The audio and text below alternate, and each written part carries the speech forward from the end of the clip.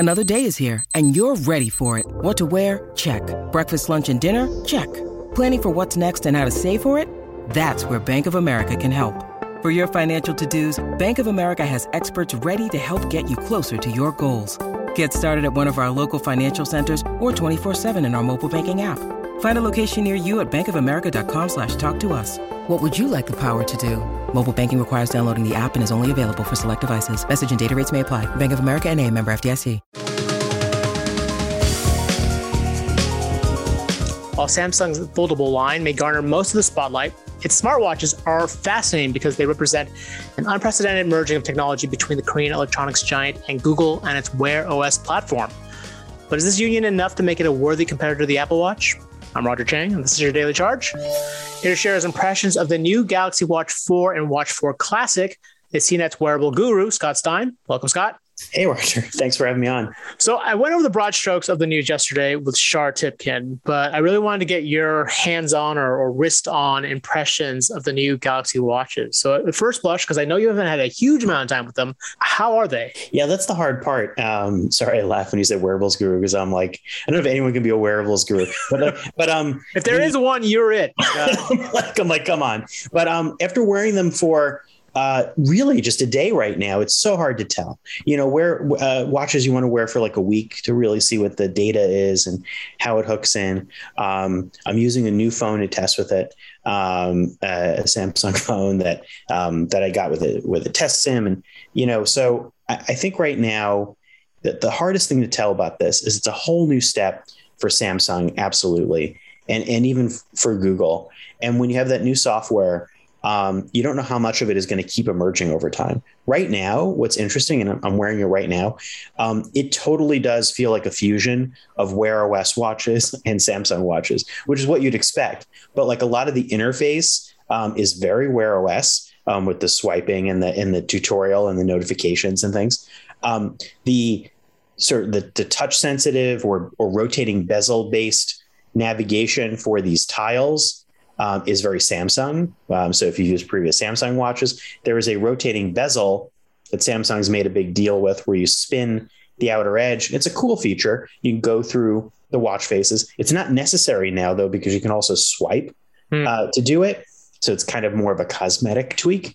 But I like the visual look, the watch face animations, and the more, I guess I would call more watchy feeling stuff that Samsung, I think, brings to the table. But the hook-in stuff, that's the Google part that's promising that, it's Google Play based, so it loads Wear OS apps and things like that. Yeah, I'm curious about that because the way you describe it, it's almost like there's these two sides. And how seamless is this integration? Or does it feel like, kind of an obvious mashing of the two, and it's not quite as smooth as you like? This is sort of a, around like a 1.0 version of this integration. Yeah, it's not quite as smooth as what I'd like. It really feels like Samsung meeting Google and trying to figure this out. For instance, it's Google Play right now. At this moment, there's no Google Assistant on the watch. There's Samsung Bixby. Hey, Bixby. Bixby. The thing that no one uses. That's great. I don't want to use Bixby. I really don't. I really want to use Google Assistant. Now, at some point, that could shift, but I don't know when. And you can get Google Pay or Samsung Pay on the watch. Samsung Health is the fitness platform. You can also load Google Fit, but it's not like, it's kind of riding along. It's not the integral part. Like Samsung has a new health sensor for body fat sensing and things like that. That's all Samsung Health based. Are those going to merge? Plus you have Fitbit riding in the background, which Google acquired, but Fitbit is not part of this yet. Yeah, very, very confusing. Let's switch gears to the health aspect that you sort of touched upon, because I thought for me that was the most fascinating part. Obviously, Apple has made a big deal about the health aspects or benefits of its Apple Watch, and Samsung spent some time in its presentation talking about the health. Can you kind of run through some of the aspects that health covers, or Samsung Health covers, with this new watch? Yeah, Samsung pushed into a new sensor in this watch, and that's one of the biggest things. It's a electrical impedance. This is the type of stuff that you see on scales. Sometimes it's been on previous wearables like the Jawbone Up 3, which didn't really use it, but it's getting an electrical circuit through your body contact to look for water levels and do like a body fat analysis. It shows what it says is skeletal muscle analysis, your BMI, your metabolic. It's ambitious. This is a long, like a list of 7 or 8 7 things. And are they accurate? I find when I step on scales that give me those readings, I kind of discount them because I don't really know what's kicking in. Sometimes they can fluctuate. Samsung claims theirs is very accurate. I have not tested this against, a lab thing. It's a little distressing too to see. Look, it's telling me that all my numbers are not good, which I'm overweight, and okay, tell me something I don't know. But the problem I find is that even if you know this data after doing a couple of scans, what do I do with it? What you have to do is hold your 2 fingers on the side of the buttons and complete a circuit for 15 seconds, kind of like ECG, but different. And so I know all my data is bad. I want the coaching part, which right now I don't really see. Yeah. And I know that that's been a criticism of some of the kind of prior fitness gear. I know Katie Collins had written a story about that, but having all that sleep data and not actually being able to do anything with it. And that's been kind of the mistake. And really it's stressing her out because she got all this data that told her it wasn't great, but not really getting a lot of advice. The guidance aspect was missing. So that's interesting. Yeah. That's still the case here with Samsung Health and this watch. Speaking of sleep, there is a snore detection on this, right? Yes. How does that work? Well, I tried last night. It's my first night sleeping with it. What it does is it uses the microphone on your Android phone. So you have to set it up to start. You have to check a setting that says record while sleeping, which means you want to keep your phone charging nearby and lying on a flat table. And then it's just listening. And then it's using those to inform the interruptions. Now, I think problem is that I use a CPAP because I already know that I have sleep apnea, and I use a white noise thing at night. Yep. Now, I tried falling asleep last night for a while without the CPAP, which is not a great thing to do, but that's the only way I would get snoring to show up. I kind of tried to wake myself up or just hoped I would wake up, which I did. It did not detect any snoring. And I don't know if it's because I didn't sleep the whole night or if the white noise machine was on afterwards. But that's how that works. It's not technically an on-watch feature. So like the way you describe it, do I even need the watch for this? Or can I just if I had a Samsung phone, can I just do it with that? Or you would assume, but I think what it's doing is combining with sleep data that the watch is collecting. Oh, like I guess movement, like it would combine movement. It's movement, heart rate, and the watch is also taking more frequent blood oxygen pings once a minute at night. I did not get that reading this morning. Sometimes that happens where it says like it needs to be further up the wrist, which is a little weird. For some readings, it actually recommends to move the watch further up your wrist, which is not a thing that people do ever. That doesn't feel comfortable. Your wrist kind of, or mine tapers. So that's kind of weird. And I think blood oxygen is something that we looked at for the past year. Apple, Samsung, Fitbit, these are not medically cleared blood oxygen trackers. And they don't replace even the pulse ox that you would buy for your home. Yep. I found in the past year, I used some of this stuff, and it can be very confusing. Sometimes I got very low readings and then it was fine. And I went, oh, wait a second, do I have a problem? And then I would check a pulse ox and it would be okay. And they get very finicky, like early heart rate monitoring. And even now with heart rate monitoring optically sometimes. So I think you got to take it all with a big grain of salt. And that's why I think when you start doing this stuff, a lot of these companies like Samsung, their ability to coach and guide based on this stuff, they have disclaimers that say, not to be used for this. It's just for general information. And that really hampers how useful this can be. Right. The more complicated the data gets. And you mentioned that there was some coaching aspect, or because does it actually offer you recommendations based on the data it collects? No. So not at the moment. Now, after only one day, maybe I'll see more. And also I need to check back in and see maybe there's software updates coming that are going to do that. We're still weeks away from the watch coming out. right. August 27th. And Google may be rolling out, you have like Google and Samsung both potentially randomly rolling out updates at any time on these platforms. So, but at the moment, you're just kind of presented the data in a chunk, or your sleep. The sleep, you get a sleep score, which is kind of like what Fitbit and a lot of sleep detection things are doing.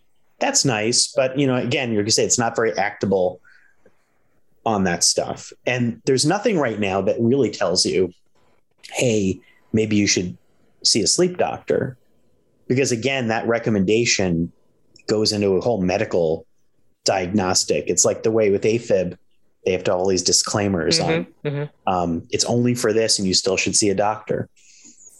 I guess beyond the health stuff, what other, applications or features on this new watch are worth mentioning? I know you talked about the bezel control for the Classic, which is the more expensive stainless steel model. I talked about this yesterday with Shara. I love that bezel because that was the thing that distracted my kid when he was on the changing table. He was spinning it around, and it was the best thing ever.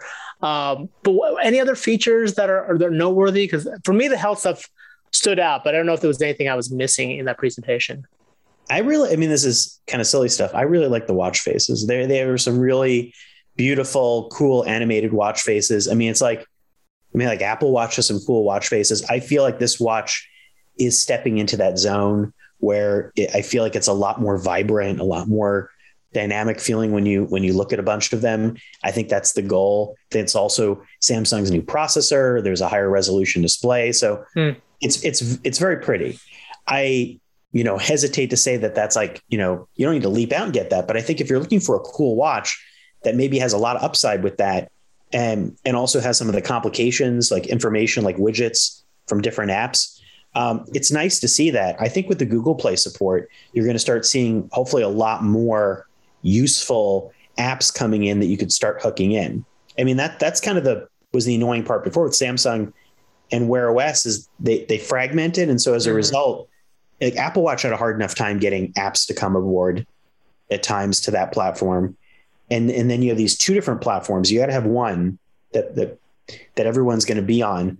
So I think that's promising, and it's lightweight. It's nicely built. Doesn't look tremendously exciting, but that's because Samsung has done this design before. Really, it's the software that's kind of new. The design they've nailed, and that's what they're leaning on to say. Well, they're trying to get Google aboard with that. Right. And lastly, and I know this is a bit of a loaded question, but when looking at this, based on your early impressions, like how does this stack up to an Apple Watch? And again, I ask this knowing that it's not like an iPhone user can go and buy one of these or an Android user can go and buy an Apple Watch, but in terms of just, the appeal and the usefulness of these things, like how does it stack up against Apple Watch, which is the default leader in smartwatches at this point? This feels a lot more embryonic. I feel like it needs to know a little more of what it is. And in that sense, Samsung is making big claims about how hooked in it is. And I want to try to understand that, for instance, like having Bixby, I'm used to on an Apple Watch I actually use the voice commands quite frequently to do things like simple things like set a timer or connect to something else and set an alarm or do other system setting things that I know are going to carry over across the board.